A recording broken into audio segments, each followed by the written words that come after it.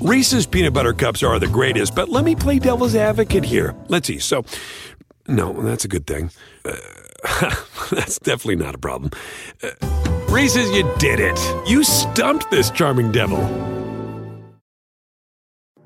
Hey everyone, it's Michelle Williams, and I love being able to share my story with you on my podcast, Checking In with Michelle Williams, where my guests and I, we get real as we share the ups and downs of our mental health journeys, and I'd love for you to join me. Hey, it's going to be your church and your turn up. So listen to Checking In with Michelle Williams every Tuesday, a part of the Black Effect on the iHeartRadio app, Apple Podcasts, or wherever you get your podcasts.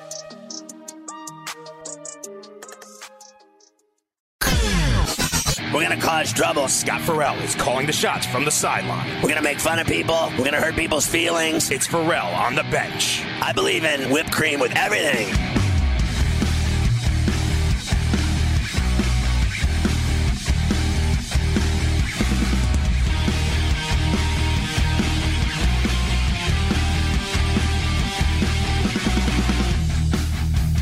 Hey, everybody. Mike Blewett filling in for Scott, coming off the bench on the bench. Scott, taking some time here around the holidays. Happy to be with you here on this Monday night. So, all right, it's got some good news and bad news, I guess, is that nothing changes as far as the fandom on this show. As you can see, for those of you that may be watching on the stream, I got my Steelers t-shirt on. For those of you listening, you're just going to have to listen to a Steelers fan drone on. And thankfully, the second half has begun. The Steelers are on the field offensively, but I got a bone to pick, obviously, with the way things have gone. Now, I have not been a Steelers fan that has freaked out. They were 11-0. It was far beyond my expectations that they got there. And clearly, play had started to slide. We saw it in the Dallas game. They lucked out against the Ravens. And then things finally fell apart against Washington and the Bills. Offense not looking good the whole way, but we have hit an entirely new low. Here are the first half possessions. And I understand James Conner couldn't play and that Ryan Finley, a third stringer, is in at quarterback for Cincinnati. There are a number of reasons that the Steelers could have excuses. And then on the flip side, dealing with a team playing a third string quarterback, a 2-10-1 team playing a third string quarterback. Here's their first half possessions. Punt, 3 and out. Punt, 3 and out. Fumble on first down on the next possession. That led to a field goal for the Bengals. The next possession, 3 and out. Punt. The next possession, fumble. -7 yards on that possession. Juju got hit, fumbled after a catch. I will say that the frustrating part of that Juju fumble, and I do believe it was a catch and a fumble, is he also took a helmet to the head on that. So there are times, and it isn't an excuse, it was a fumble and called correctly in that way, but there are times when, obviously, many of us as NFL fans would like the entire play reviewed. So yes, he caught it, and yes, he fumbled. Good challenge by Zach Taylor. But Von Bell went helmet to helmet with Juju Smith on that hit, creating the fumble. So I understand that that isn't going to be overturned, but I've been of the opinion that if you're going to review the entire play, if you're going to review the play, review the entire play, call it as it happened. If you're slowing it down to find if you caught it, let's slow it down to find out if it was a personal foul, which it should have been. First down. That would have been the ultimate outcome of that play had they called it correctly. It would have been a flag on the Bengals' first down Steelers. But nonetheless, this is a pathetic offensive performance because after that fumble by Juju, they go down the field and score a touchdown to the Bengals. The next possession, interception. That led to a touchdown by the Bengals. Punt, next possession, 3 and out. Punt, next possession, 3 and out. Punt. Samuels, as they're trying to run out the clock at the end of the first half. The Bengals have timeouts, so they're calling them. But instead of Jalen Samuels catching the pass with 16 seconds left and going down to force the Bengals to use a timeout, he runs out of bounds. Runs out of bounds. As we welcome in our radio audience from around the country, around the globe. Thank you for listening on this holiday season. We appreciate it. I'm Mike Blewett, filling in for Scott Farrell. So all of these things have happened to basically put the Steelers in a position that they haven't been in 30 years. They had not been shut out the half by the Bengals since 1990. Chuck Noll was the head coach. So before Mike Tomlin, before Bill Cowher, Chuck Noll, the all-time great head coach, was down 10-0 to the Bengals in 1990. And tonight, 17-0. TJ Watt upset at the end of the half. The Bengals ultimately knelt it out to end the first half. TJ Watt's upset because there's people running on the field that don't need to be there for what is a kneel down. It was a disaster. It is. They've played some bad football recently. Easily the worst they've played. Easily. Offensively, defense was put in bad positions. I don't really know what you want them to do. Short fields. The Bengals also missed a field goal, so it could have been 20-0. It was a long field goal, but could have been 20-0. I'm not really sure what you want the defense to do in that instance. It's the worst offensive performance I've seen in a half by them easily this year, and possibly longer than that. The reality for this team right now is that it doesn't really matter if they get to January. They're in the playoffs. They can clinch the division if they win another game. Although they've let the Browns back into this thing, but it doesn't really matter. They can't do anything offensively. All of these quick hitting routes to Juju Smith-Schuster don't do anything. Everybody knows they're coming. They're sitting on them, creating fumbles tonight. Did Von Bell. They're constantly celebrating, the Bengals are, and they played a good half. I give the defense a lot of credit. But Washington showed everybody the playbook for defending the Steelers a few weeks ago. They're only throwing short, so they just sit on these routes. Ben can't throw long. I've said this on a number of different shows. Occam's razor. You can try and figure out all the different permutations and explanations for something, but it's likely to be the simple, most obvious explanation. Bent can't throw the ball down the field anymore. So they're going short. Why have they abandoned the run? That I don't know. That confuses me. But an absolutely pathetic performance. I don't count them out of it because it's the Bengals, and this is a decent Steelers team. So we'll come back. We'll see what the position that they're in next on the grid. It's Mike Blewett filling in for Scott. We'll be right back after this. Hey everyone, it's Michelle Williams, and I love being able to share my story with you on my podcast, Checking In with Michelle Williams, where my guests and I get real as we share the ups and downs of our mental health journeys, and I'd love for you to join me. I'm still on my own journey, but I want to be transparent with you because as I was posting all the highlights of my life on social media, I was breaking down. And too many people fall victim to the picture-perfect image of the high life, so I created a space to discuss the good and the bad. We can laugh, man, we gonna learn, and most of all, I hope to inspire you to go on this journey with me to better mental health. This is gonna be your church, your turn-up, and everything in between. So join me on my podcast, Checking In with Michelle Williams, a safe space for every kind of person. Listen to Checking In with Michelle Williams every Tuesday, a part of the Black Effect on the iHeartRadio app, Apple Podcasts, or wherever you get your podcasts. Look, we're not saying all the other sports talk networks are backward, but we're pretty sure they all have a favorite Hee-Haw episode. Get on the grid. Hee-Haw. This is the Sports Grid Radio Network.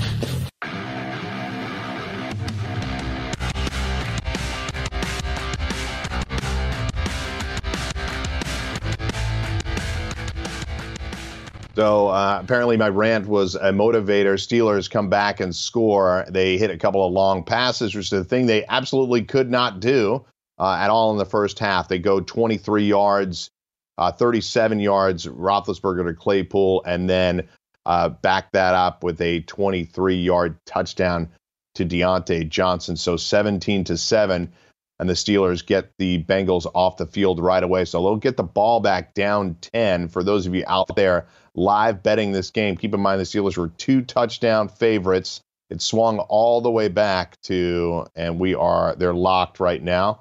So it swung all the way back down to where the Bengals were 6.5 point favorites as we entered the second half. And right now, I'm sure when that opens again, will have swung dramatically. So a couple of notes there. Derek Watt, we saw him get banged up pretty good on a kickoff early in the first half. And then Eric Ebron took a pretty bad hit. Both of those players have been ruled out for the rest of the game.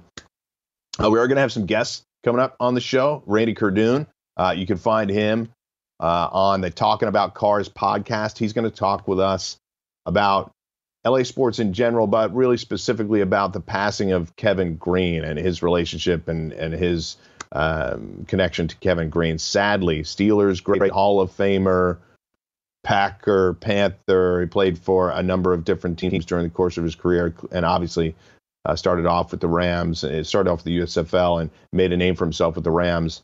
Passed away today at the age of 58. A favorite player of mine. Really a touching Hall of Fame speech for those of you that may have never seen or listened to it. I highly recommend that after the show.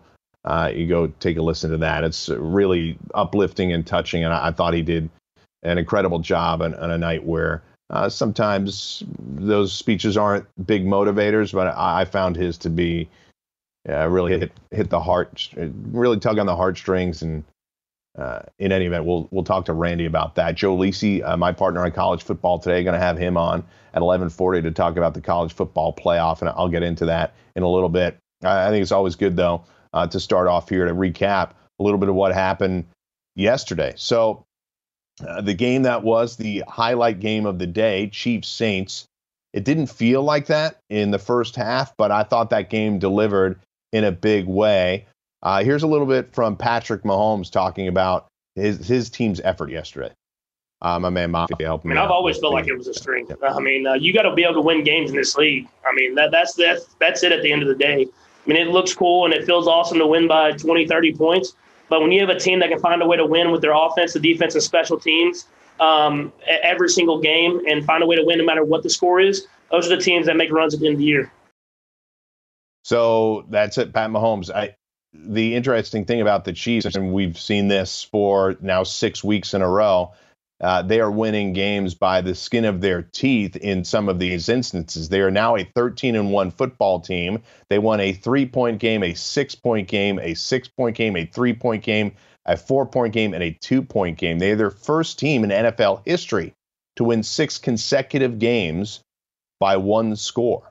Or by 6 points or less, I think is the stat. So it ain't pretty. If you've been betting on them, you've been a loser. But what do they care?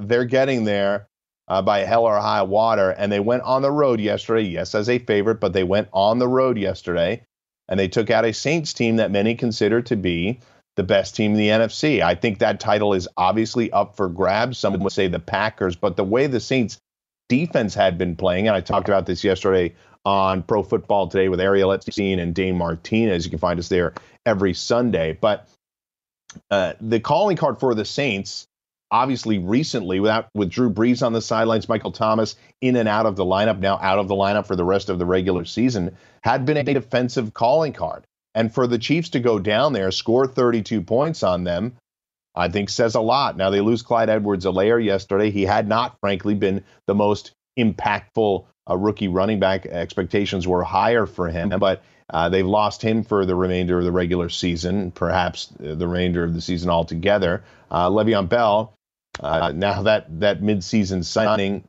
looks a lot better than maybe it did when it initially happened. People weren't sure how he would fit into the offense, how many touches he would steal from Edwards-Helaire, but he has the opportunity to be whatever they need him to be. A workhorse back in the Chiefs' offense is a little bit of an oxymoron. They don't necessarily look to give somebody the ball 25 times a game. They do it by spreading the ball around, rightfully, to Travis Kelce and Tyreek Hill, both of whom had good days yesterday. So I came out of that game, if I'm a Saints fan, I'm not panicked. I thought there were times yesterday where you're probably a little bit nervous about how Drew Brees was playing. But ultimately, they lose to the best team in the league by a field goal. And I don't think you can be that upset about it. When you look at the stats, and it was at one point a 29-15 ball game right at the beginning of the fourth quarter. The Saints come right back and score a few minutes later. Chiefs get a field goal to kind of put it out of reach. But to be honest, the Saints came right down the field and scored before the 2-minute warning. There was an opportunity to potentially get a stop and get the ball back, and it didn't happen because Pat Mahomes is Pat Mahomes. Obviously, they get first downs and they get the job done. But what obviously hurt them is time of possession yesterday. You don't see this often from the Chiefs, and it's scary when they do it, but they held the ball for 41 minutes in that game. So, frankly, kudos to the Saints for even being in that game, holding the ball for only 18 minutes and 46 seconds. But generally, when the Chiefs when anybody hangs onto the ball for 40 minutes, if they're going to win, when the Chiefs do it, it's a lot tougher. So I don't come away from that panicked at all. If I'm a Saints fan, yes, you want Drew Brees to get healthier, but he took every first-team rep in practice last week, and I think they're going to have an opportunity to win the NFC. They've played badly in January in the past. I wonder if Drew Brees, despite those injuries, not having all those miles on him during the course of the season, will help them in the long run. Now, obviously, the big story as well is Jets-Rams. As big an upset as certainly the biggest upset of the entire season. They were 17-point underdogs, and the Jets, I think the Jets fans are obviously downtrodden because they've now lost leverage on potentially getting the number one pick. But I'm going to try to focus on the positive. We'll listen to Adam Gase here talking about what that win meant to him at the end of the game. Yeah, I mean, anytime you're playing a team like that, that's pretty good. I mean, it's the number one defense. I mean, their offense has tons of players, guys that can make. I mean, you saw it today. I mean, it just takes one or two touches, and all of a sudden they're from one side of the field to the other very quickly. The guys just kept coming back, wiring in. I thought the defense coaches did a great job of, being aggressive in the right way. We had some, I can't say enough what Marcus May, what he did in this game. I mean, he almost tried to end it himself with an interception, but then he made a hell of a play at the end of the game. I mean, I'm just glad that he was out there. So kudos to the Jets for getting the W.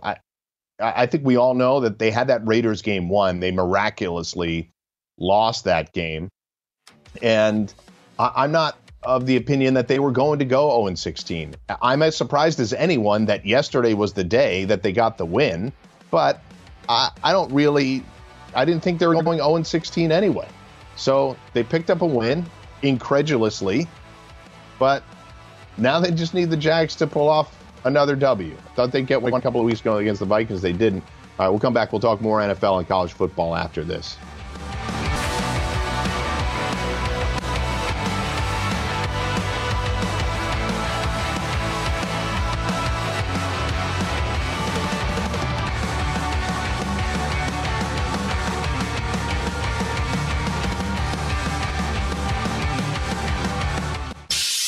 Come on, admit it. You do your own play-by-play in your head when you play horse, don't you? You do you, bro. We are the Sports Grid Radio Network. Have you written a book and need some insight into what comes next? Or are you passionate about cooking and want to know how to make it your career? Or maybe you just want to hear insider stories about the entertainment industry. Either way, we've got you covered with the Two Guys from Hollywood podcast. I'm Alan Nevins, a literary agent and talent manager. And I'm Joey Santos, a columnist and celebrity chef. And on our podcast, Two Guys from Hollywood, we bring our expertise to the table with, of course, delicious cocktails and all kinds of recipes for you to try at home. So grab a drink and join us. We've got a wide range of celebrity guests and Hollywood insiders to discuss pop culture, publishing, and entertainment. And we'll provide you with an unfiltered and sometimes brutally honest show about Hollywood. As we like to say, we don't dish, we serve. Listen and follow Two Guys from Hollywood on the iHeartRadio app, Apple Podcasts, or wherever you listen to podcasts. We'll talk at you soon.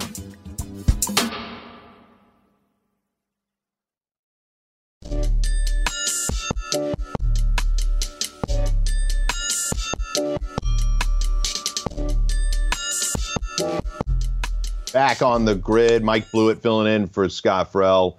If you want to follow me on Twitter, do so at Mike Blewett, on Instagram at Hey Blewett, and follow us all here on at Sports Grid or at Sports Grid Radio. And thanks to all the affiliates out there in the Mightier 1090. For those of you listening in, Steelers chipping away, 17-10 now. They picked up a field goal, trying to harass Ryan Finley, and he's missing throws left and right. Finley hasn't really done much. They've started.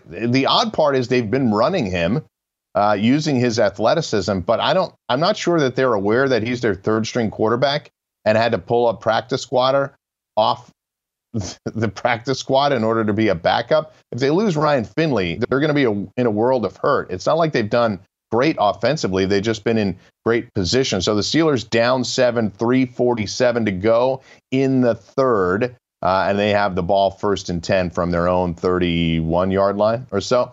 I want to get back to the Jets. Just to finish off my thoughts on the Jets. They have 2 games left. They've got the Browns this week, and then they are at the Patriots. Patriots have nothing to play for now. So while that's normally not a place where the Jets have a lot of success, this is probably a team that's potentially moving on from Cam Newton, likely moving on from Cam Newton.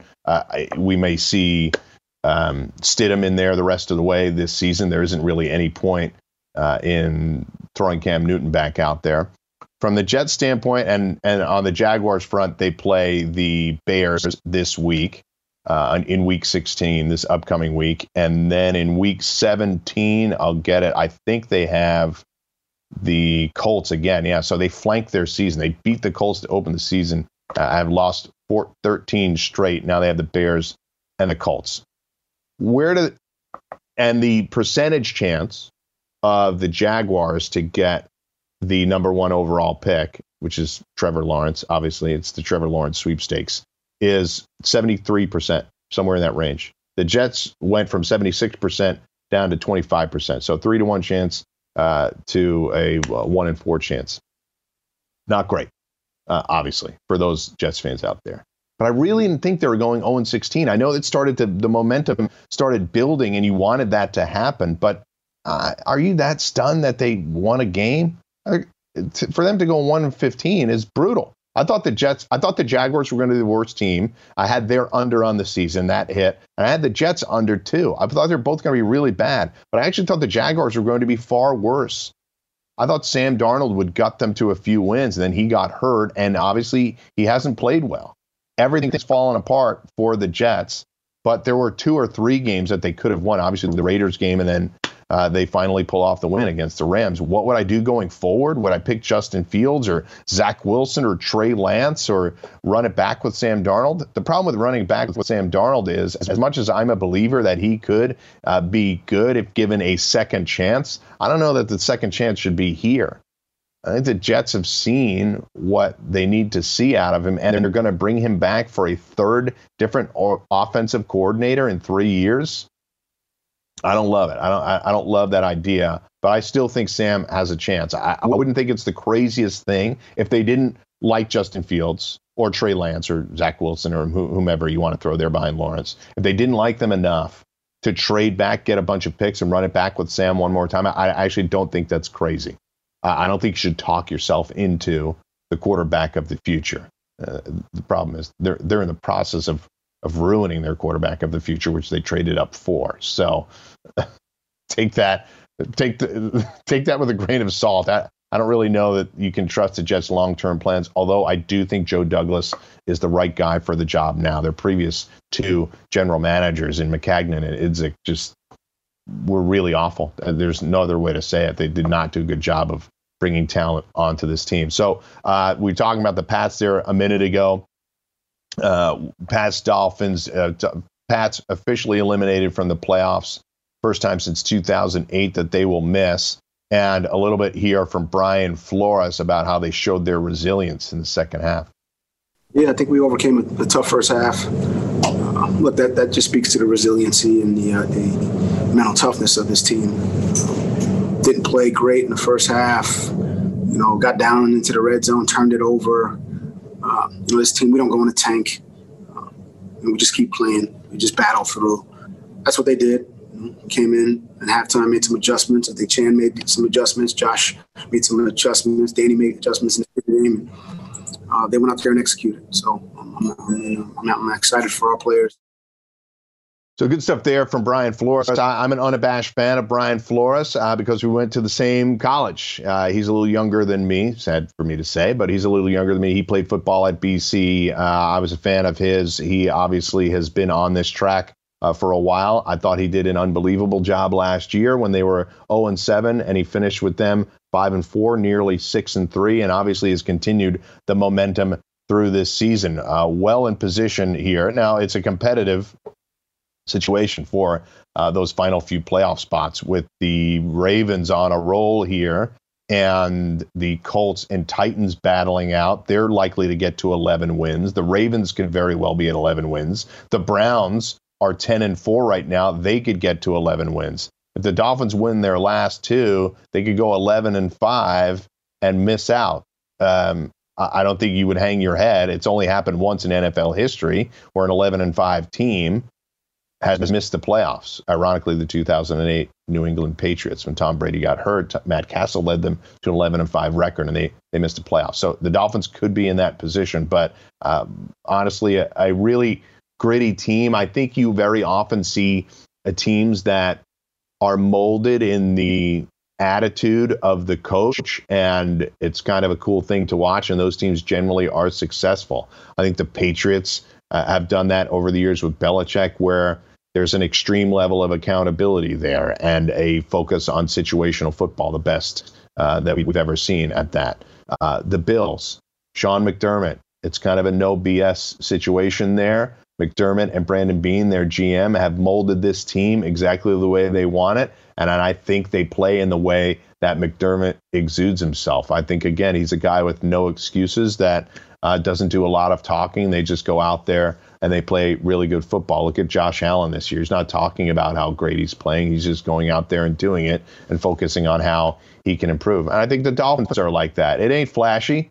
Sometimes it's really not pretty at all. And people are saying, Tua, like, what has he really shown me? I don't know.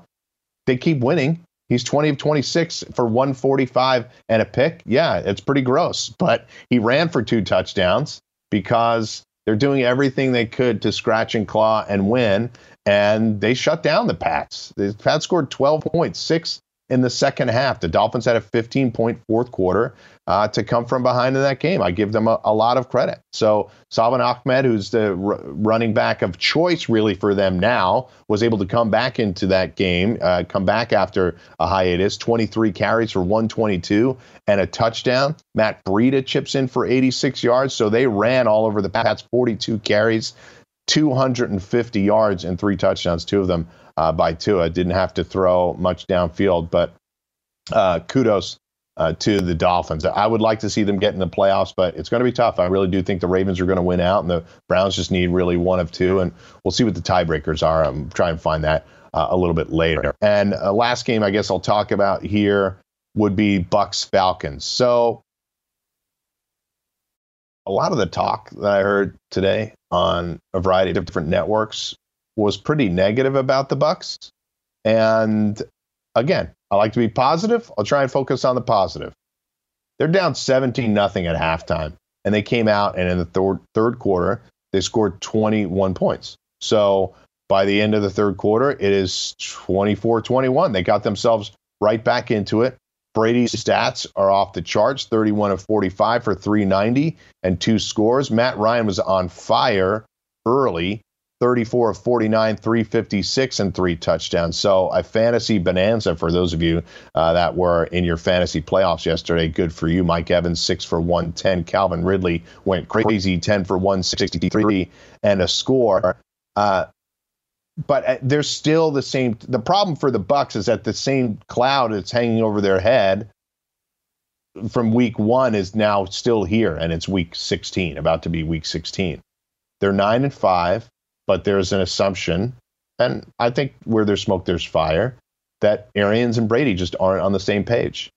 And I talked about this during the summer with my co-host of one of my shows, George Kurtz, and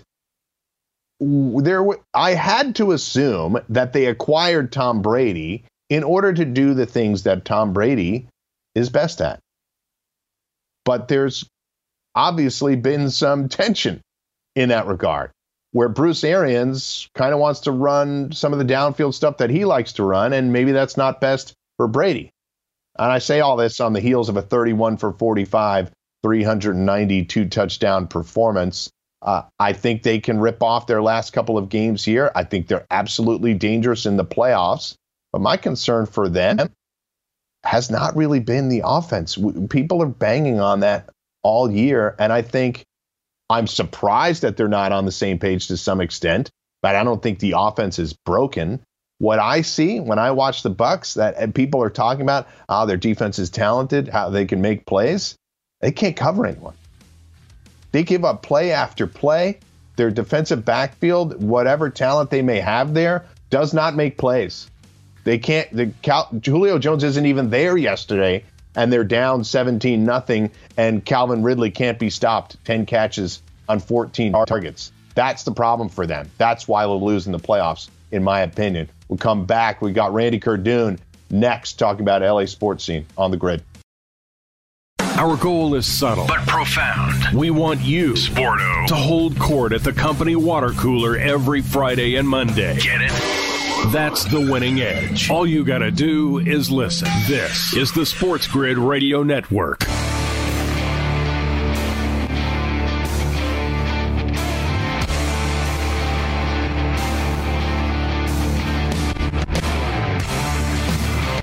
Back on the Grid. Quick update on the game tonight. Bengals driving right now. 3rd down in Steelers territory. Still 17-10. But I'm joined right now by Randy Cardoon. He's the sportscaster on KNX in LA. He's the host of Talking About Cars podcast. You find him on Twitter at KNX Randy Cardoon. That's Kerdoon. Randy, thanks for joining me this evening. I appreciate it. Mike, appreciate it. This is not a time to have Eric Ebron on your fantasy team. That's all I want to say. I hear you. That it is not going well for you if he's in your lineup. He's out for the rest of the game. But happy holidays to you. And I wish we were talking about something more uplifting, but I'm glad to have you on to talk about this because, like Scott, I'm a lifelong Steelers fan. And those teams of the early to mid 90s on which Kevin Green was on were the teams that I really think about that I was most connected to. I was a little young for their 70s Super Bowl teams, but those early 90s teams when Kevin Green and Greg Lloyd were terrorizing quarterbacks were the teams I really identified with. And I know obviously he started his career in the USFL and then with the Rams. So would love to hear about your perspective. It's a sad day as he passed away today at the age of 58. Yeah, and Kevin Green, a lot of people here remembered him with the Rams, and that is, of course, before they went to St. Louis. We're talking the 80s era, back when Pete Rozelle was still the big cheese in the NFL, and also that the National Football League Western Division was San Francisco, L.A., New Orleans, and Atlanta. I mean, back in the day, the Rams had a pretty decent team, but they couldn't get past the 49ers, and Kevin Green really was the anchor of their defense. He twice had 16.5 sacks, in fact, back-to-back seasons in the late 80s. And then he moved on to Pittsburgh, where he really shined because the defenses there were much better than the Rams' defenses were here when he played for them. And he developed that persona. He developed a persona of kind of like the wild man. He even did the pro wrestling guest thing where he would go on and be a celebrity who would get, remember that when he would sit there and do the pro wrestling thing? But that's Kevin Green. That was the kind of guy we saw on the football field, and he carried that all the way through. And, of course, with his years in Carolina and briefly with San Francisco, he was that wild man guy, the energy guy that defenses just seemed to have a great time with, and he performed. Yeah, he had a really long career, too. Like I said, drafted into the USFL in 1985, played all the way to 1999. I remember, and I said this to people earlier in the broadcast, I really would suggest that people go, when they get an opportunity, to listen to his Hall of Fame speech. You're talking about that was really him. I found his Hall of Fame speech, of all the ones that I've listened to, and some guys can drone on, and they don't really connect with you. I found his to be one of the most meaningful that I've ever watched. I thought it was so genuine. He obviously has a strong connection to the military, and he kept it short and sweet and to the point, but he really hit home for me. And I think, to your point, that's the type of guy that he was. Yeah, and I think also the fact that when it came to big moments, he spoke from the heart in that situation. I mean, during his playing days, he was kind of like the Hulk Hogan, if you will, the wild hair and running around and just doing everything. But in that moment when he was being put into the Hall of Fame, he, as you said, just said what came from his heart and really didn't need a lot of time to say what he wanted to say, because I think it just seemed to really hit with so many NFL fans out there what kind of guy he was and what kind of guy was really going into the Hall of Fame. He will be missed. Yeah. So we'll move on. Again, we're with Randy Cardoon, sportscaster in KNX in LA, host of Talking About Cars podcast. Find him on Twitter at KNX Randy Cardoon. So as you were talking during the break to producer Mafia Brian Ciano, he was talking about how his Jets blew their opportunity for the season, which is odd to say to somebody that's covering the Rams, who suffered the largest upset in the NFL by a wide margin this season. Yeah, absolutely this season. And I was kind of laughing because we were talking about the Jets go out and finally put something together and stop an opponent, and you still can't make Jets fans happy because that's right. Obviously now they're looking at the number 1 pick in the draft, and it's like, oh, no, are we going to lose it to Jacksonville? How's that going to work out? And people are now all upset. And, of course, on the Rams side of things, you've got guys saying to them, hey, look, this is a team that gets sporadically changed as far as the way they play. They'll put in 2 or 3 really good games in a row and then just lay an egg like they did against the Jets yesterday. Yeah. Earlier this season, they had a couple of games like that where Jared Goff suddenly acts like he's the guy playing in the old Jeff Fisher days, the first year the team returned to Los Angeles. And we don't want to see that Jared Goff. We want to see the Jared Goff that's played well lately. When that Rams team is really playing on all cylinders, they are a real challenger for the Super Bowl and the Super Bowl title. Remember, it's only been a couple of years, less than 2 years really, since the Rams were in the Super Bowl and they kind of got knocked off by New England. Now it's a big question of can this team come back? But I'll tell you, a lot of people here just couldn't believe it. And there's also overreaction. Some guys are saying, if you look at social media, and of course all of us see it, there are some guys saying, okay, let's just tear down this entire Rams team. What? You don't want to do that, but you have to get them to focus on what's at hand, and they didn't in that loss. Yeah, I thought the story of the game, and I think it's something that people wouldn't necessarily know because how many fans from around the country are following the Jets at this point just to find. They really are just looking at the box score to see if they lost again, and were probably as stunned as anybody to see that they won. But the Jets had actually gotten off to pretty good starts recently. They nearly won that Raiders game. They lost it in miraculous fashion. But the Jets had been scoring to open up the game regularly for weeks and weeks in a row. I'm not sure if it's 6 or 8 games in a row the Jets had scored on their opening drive. They did that again yesterday, obviously got some turnovers and put themselves in a position where the Rams were in a hole. Rams were down 10-0 before you knew it, and that isn't necessarily Goff's game. He isn't necessarily the guy that's going to thrive in a 10-point or 14-point deficit. And he didn't have his best game, and they nearly came back and won it, obviously. But I think the criticism of him often is that he needs things to be perfect in order to excel. It didn't happen yesterday. I think you're right. There's an overreaction, but there are holes that can be poked in this team a little bit. I've always found it to be that they're maybe not as deep as some other teams, but I still think the Rams are not a team that you want to play in the playoffs simply because their defense is so strong. And that's really shown true over the last few weeks. And also, what is it about the Jets playing at SoFi? Remember, they almost knocked off the Chargers, too, before L.A. came back and suddenly turned that around as well. But the Jets played pretty impressively, kept it close in that game against the Chargers, and then lost it late. This time around, the Rams were threatening, and the Jets were the ones that came up with the big play. Again, Jared Goff, under the right circumstances, as you mentioned, they play really good on offense. They are able to spray the ball around. Jared Goff doesn't go for the home run much anymore. He does from time to time, but he'll throw a lot of spray passes, short right, short left, short middle, that kind of stuff. But as far as trying to if he gets out of that rhythm or something happens with the defense that knocks him out of that situation, he has to rely on the running game. And of late, the Rams have been running 3 guys, and that's good when they're all running well. Cam Akers, though, he got injured in the game against the Jets, and the Rams' running game really never did take off.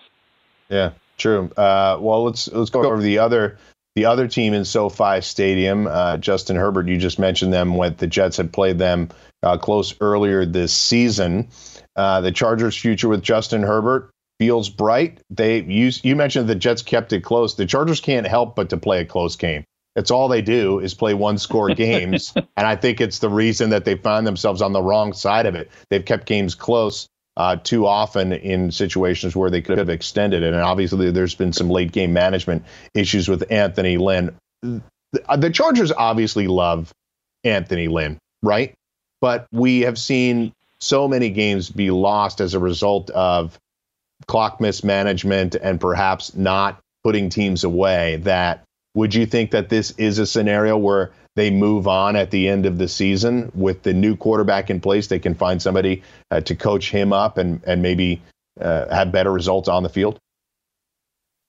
I think it's leaning in that general direction. I mean, they've come up with a couple of wins, but against the Falcons and the Raiders, they've got the Broncos coming up this weekend, followed by the Chiefs. If they can sweep the table, then maybe there's a shot he'd stick around. But I think these issues keep popping up a little too much, which means it's always the guy at the top who gets responsibility for that. And at the moment, that's Anthony Lynn. So if this continues, miscommunications as far as the special teams is concerned, offense having some trouble. You know, the big key as far as Herbert is concerned is you have to make sure you've got some key guys to throw him, for him to throw the passes to, and also to hand off. Eckler is back. Austin Eckler is back, so that's a good thing. He has given the Chargers some running ability again after some of the other guys have really come to the rescue, like Kalen Ballage and that sort of stuff. But again, now some of the injuries that they're having, again, are raising its ugly head, and we'll see what happens, how the Chargers can pull it off. All right, so we'll close it out with some hoops. Lakers had the briefest hiatus in the history of championships, 71 days from the time they played to the time they got ready to tip off their next game. So my expectation for teams like the Lakers and Clippers that have superstars that felt like they just stopped playing, even though Kawhi got bounced a little earlier than expected, we may not see as much of the superstars early as we would like. Do you get that same impression? Probably not, but I do think one thing that's positive about them is the fact that George and Kawhi have been able to now play an entire preseason together, and that's something, or at least some sort of preseason together. Remember, last year, these guys were coming off injuries. We didn't see them play together hardly at all. So by the time they got into the postseason, they were just kind of working through their games. So it'd be interesting to see now that they've had some time to really get to know each other and play on the same team, what that means down the line. Yeah, so Lakers, obviously, LeBron, he didn't get to victory lap too much, but we expect to see him on Christmas Day, and Lakers poised for another championship run. Why bet against them when we saw what they were able to do in the bubble in Orlando? It's hard to do that. I think they just up and reloaded and brought in some better talent, I think. And it's going to be interesting once again to see if this team is just going to be able to continue on. Keep in mind, although they may not see a lot of action early on, you're going to get AD and LeBron constantly toward the end of the season, especially into the playoffs. And that's going to be so hard to overcome that.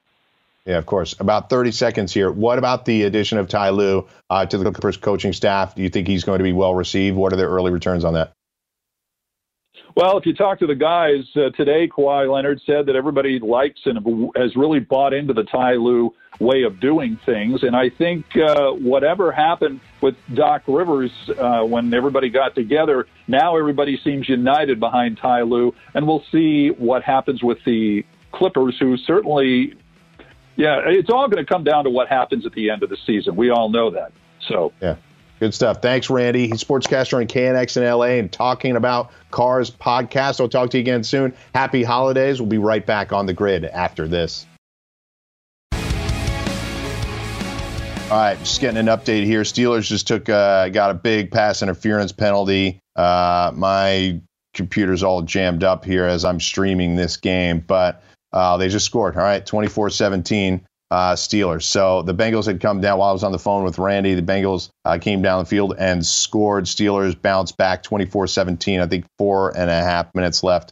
I could be wrong on that timing. But what I wanted to focus on is related to this game in that Ben Roethlisberger had comments earlier today that he has no plans of hanging up the cleats before the end of his contract through the 2021 season. Now, I had no expectations that he was going to do that. He is due quite a bit of money for next season. My assumption that, and this is before we saw how he was playing, my assumption that he was going to come back for 2021 and the Steelers would figure out their quarterback of the future in this draft, or frankly, look at a plan B like a Sam Darnold.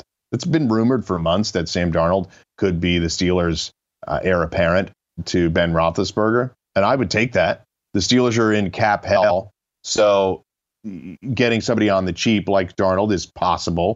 Certainly a cheaper option than Roethlisberger after Roethlisberger retires, who clocks in at $22 million a year. You can't cut him after this year because it's a $22 million cap hit that would crush the team. But they absolutely have to have a plan B. I think Ben has shown you if Ben's shown you one thing this year, is that he can't throw the ball downfield anymore. I think you bring him back next year with him starting and a plan B on the roster, whether it's a veteran like Darnold, whether it is a rookie that they draft at the end of the first round, somewhere in the second round.